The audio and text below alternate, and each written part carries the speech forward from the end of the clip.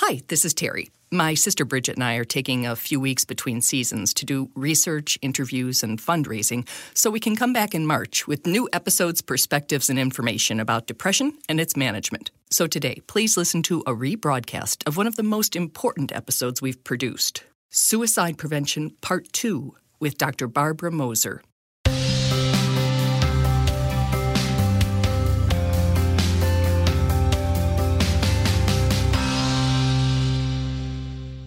Hello, and thank you for joining us on Giving Voice to Depression. I'm Bridget. And I'm Terry. More than 350 million people worldwide suffer from depression, but you do not have to have it yourself to be affected by it. Its prevalence pretty much guarantees that someone you care about battles its darkness. This podcast tries to shine some light into that darkness.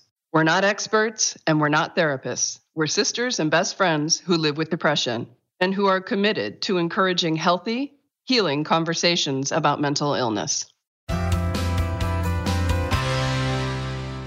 Hi, Terry. Hello, Bridget. In the first part of a two-part series discussing suicide prevention, last week we discussed warning signs from the National Suicide Prevention Lifeline site. And today we're going to start by listing the risk factors, defined as characteristics that make it more likely that someone will consider, attempt, or die by suicide. They can't cause or predict a suicide attempt, but they're important to be aware of.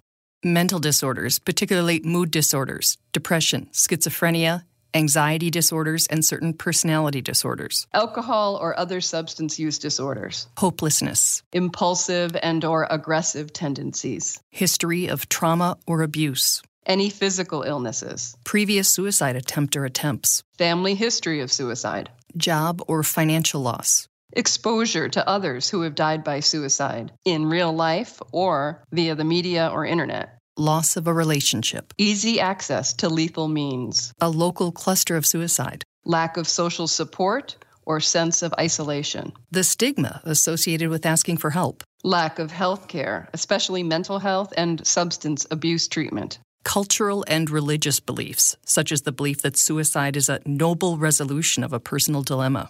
So that's a long list of really important things to be mindful of, because we talked about suicide being the 10th leading cause of death in the United States. And each year, more than 44,000 Americans die by suicide. And more than 500,000 Americans attempt suicide annually. So we continue our discussion that we started last week with Dr. Barbara Moser, and this time we're going to get closer. We're not just going to say, ask someone if they're suicidal, which is hardly a just.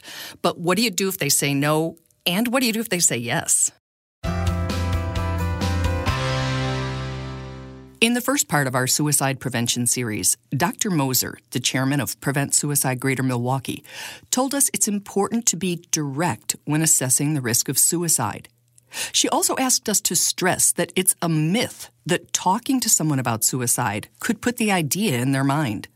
She says the fact is, by asking, we actually decrease a person's suicidal intent, and they may be relieved that someone finally understands how miserable they've been.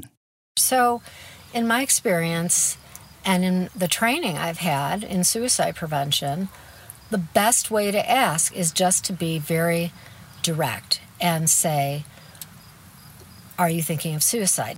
Dr. Moser says even if they say no, it's important to recognize that the potential is still there and that person needs some professional help.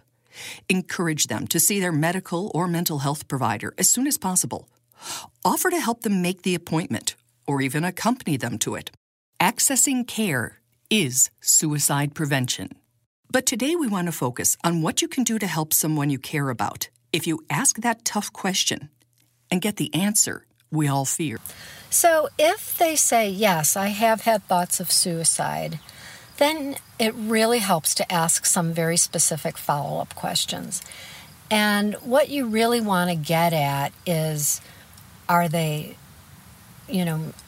thinking of suicide? They're having thoughts?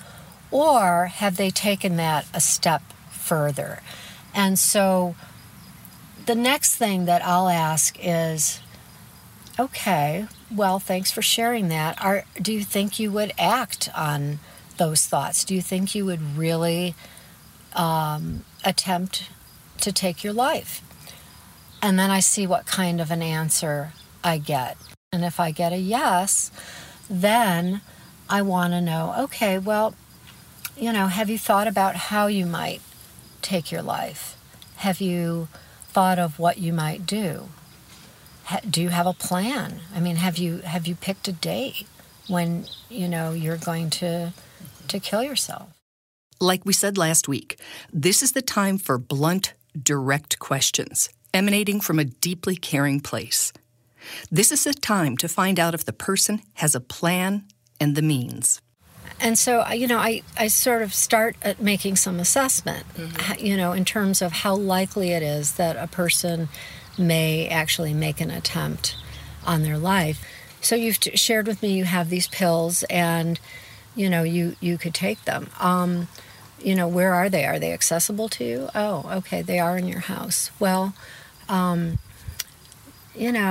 hear how badly you're feeling right now. I think, when I hear somebody's thinking of suicide, that becomes the main thing that we have to really focus on right now is to keep you well and keep you alive. Mm-hmm. That's the kind of diligence we need to do with reducing access to lethal means. We need to get pills out. Statistically speaking, Dr. Moser's hypothetical conversation is more likely to take place with a woman. Women attempt suicide much more often than men, but men die by suicide 3.5 times more often than women. That's according to the American Society for Suicide Prevention. The reason? More lethal means. We need to get especially firearms out of the home, away from a person.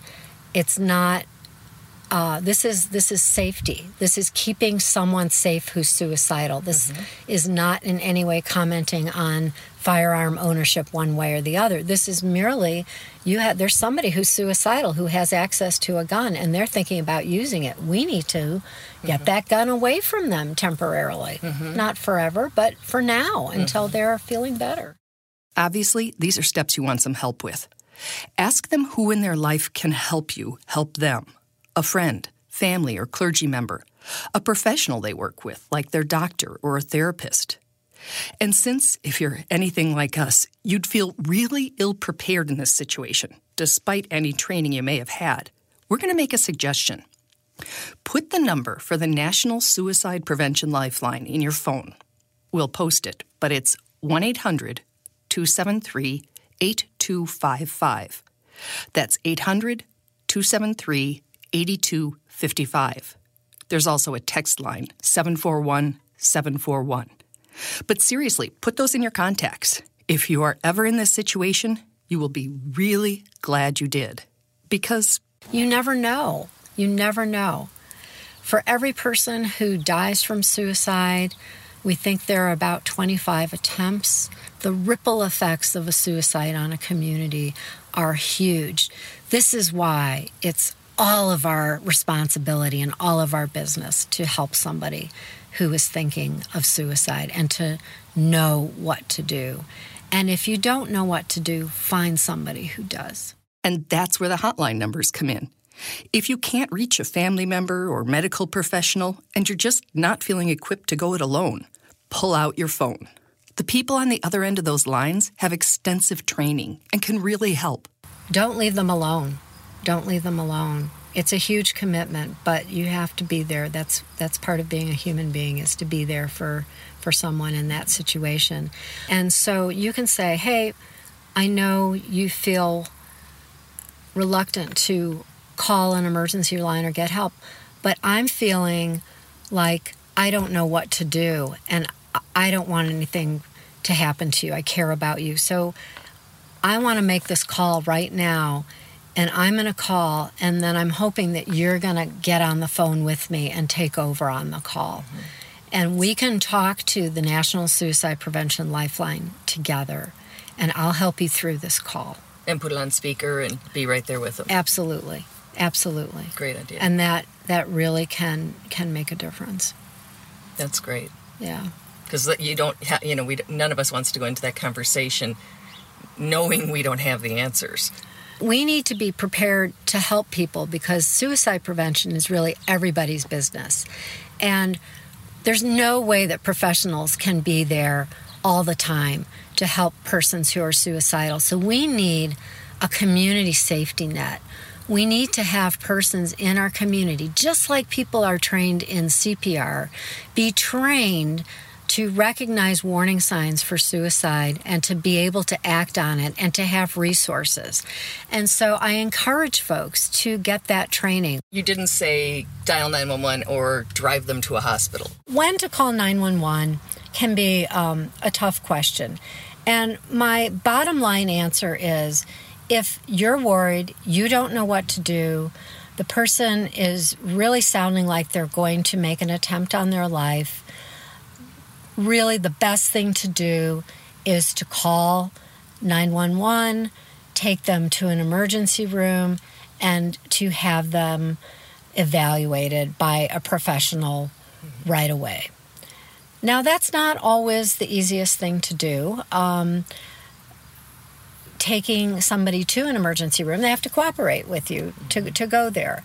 And if you call 911, there are various things that can happen. I mean, you will have somebody come to the home, but that person may deny being suicidal, even though they still are, because they're very afraid. There's so much fear when a person is thinking about suicide. It's a scary thing. And I always would rather have somebody very furious at me that I called 911 than to have somebody who I care about die because I didn't act.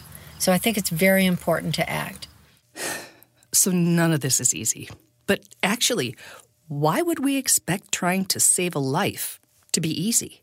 Dr. Moser says the suicide crisis is very acute for a few hours or up to a few days, but generally not longer than that. Then it subsides, she says, and the person can go on to recover. But again, we want to end this discussion where we began it last week. If you have lost someone to suicide, know that we know you can do everything you know how to do, and there's still no guarantee.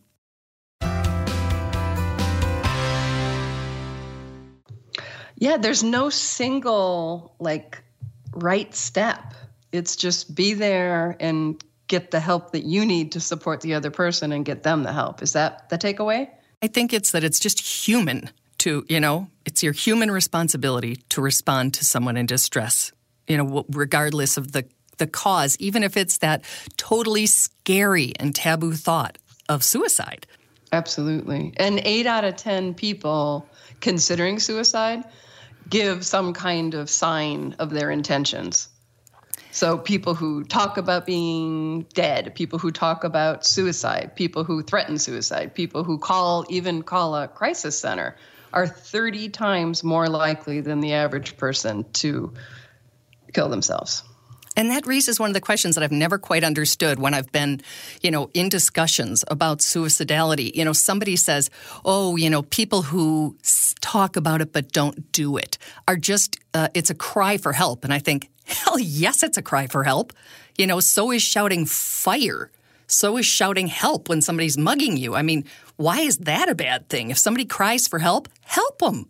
Right. And another thing that I learned in preparing for this was, never swear to secrecy. Never say, Yes. ask them an honest question and then say, I promise I won't tell anybody, because you have to do something with that information if the answer is yes, or you think it's yes. Absolutely. And the other piece, obviously, is to be not to act too shocked or too upset or too judgmental. Mm-hmm. So you don't have to be the counselor for the person, but you have to be compassionate. And that can be in the phrasing of the question, I've learned, because you don't want to say, you're not considering suicide, are you? You wouldn't kill yourself, would you? You don't put the no into the question. You say, are you considering suicide? Are you suicidal? Are you thinking about planning to kill yourself? And that is different, because one way is there's a bit of shaming in there. Exactly. There's judgment in there. Mm-hmm. And the other thing is, I know personally that you cannot feel that way one moment. Right. And yet in another moment, now you're there. It's a slippery kind of all-encompassing, elusive space. And I think, that we need to really trust our instincts if we think a person's in trouble. And even if the answer is no, stay close and touch base and look them in the eye and keep that conversation alive. And them. Hopefully. So we have 2 more episodes this month. It will also be a 2-part, and it's going to be based on a documentary, Not Alone, and it will be addressing teenage depression and suicide, which is a growing and huge and concerning problem as well. So please tune back as we continue these discussions for the rest of September.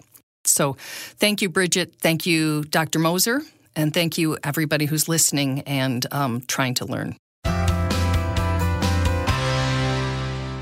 We hope that our podcasts bring about a little more understanding or help people articulate their experience of depression a little more. And thanks to each and every person who's digging deep and finding the words and finding the courage to give voice to depression. And you can find our podcasts on our website, givingvoicetodepression.com, as well as on iTunes, where we hope you will subscribe, rate, and respectfully comment.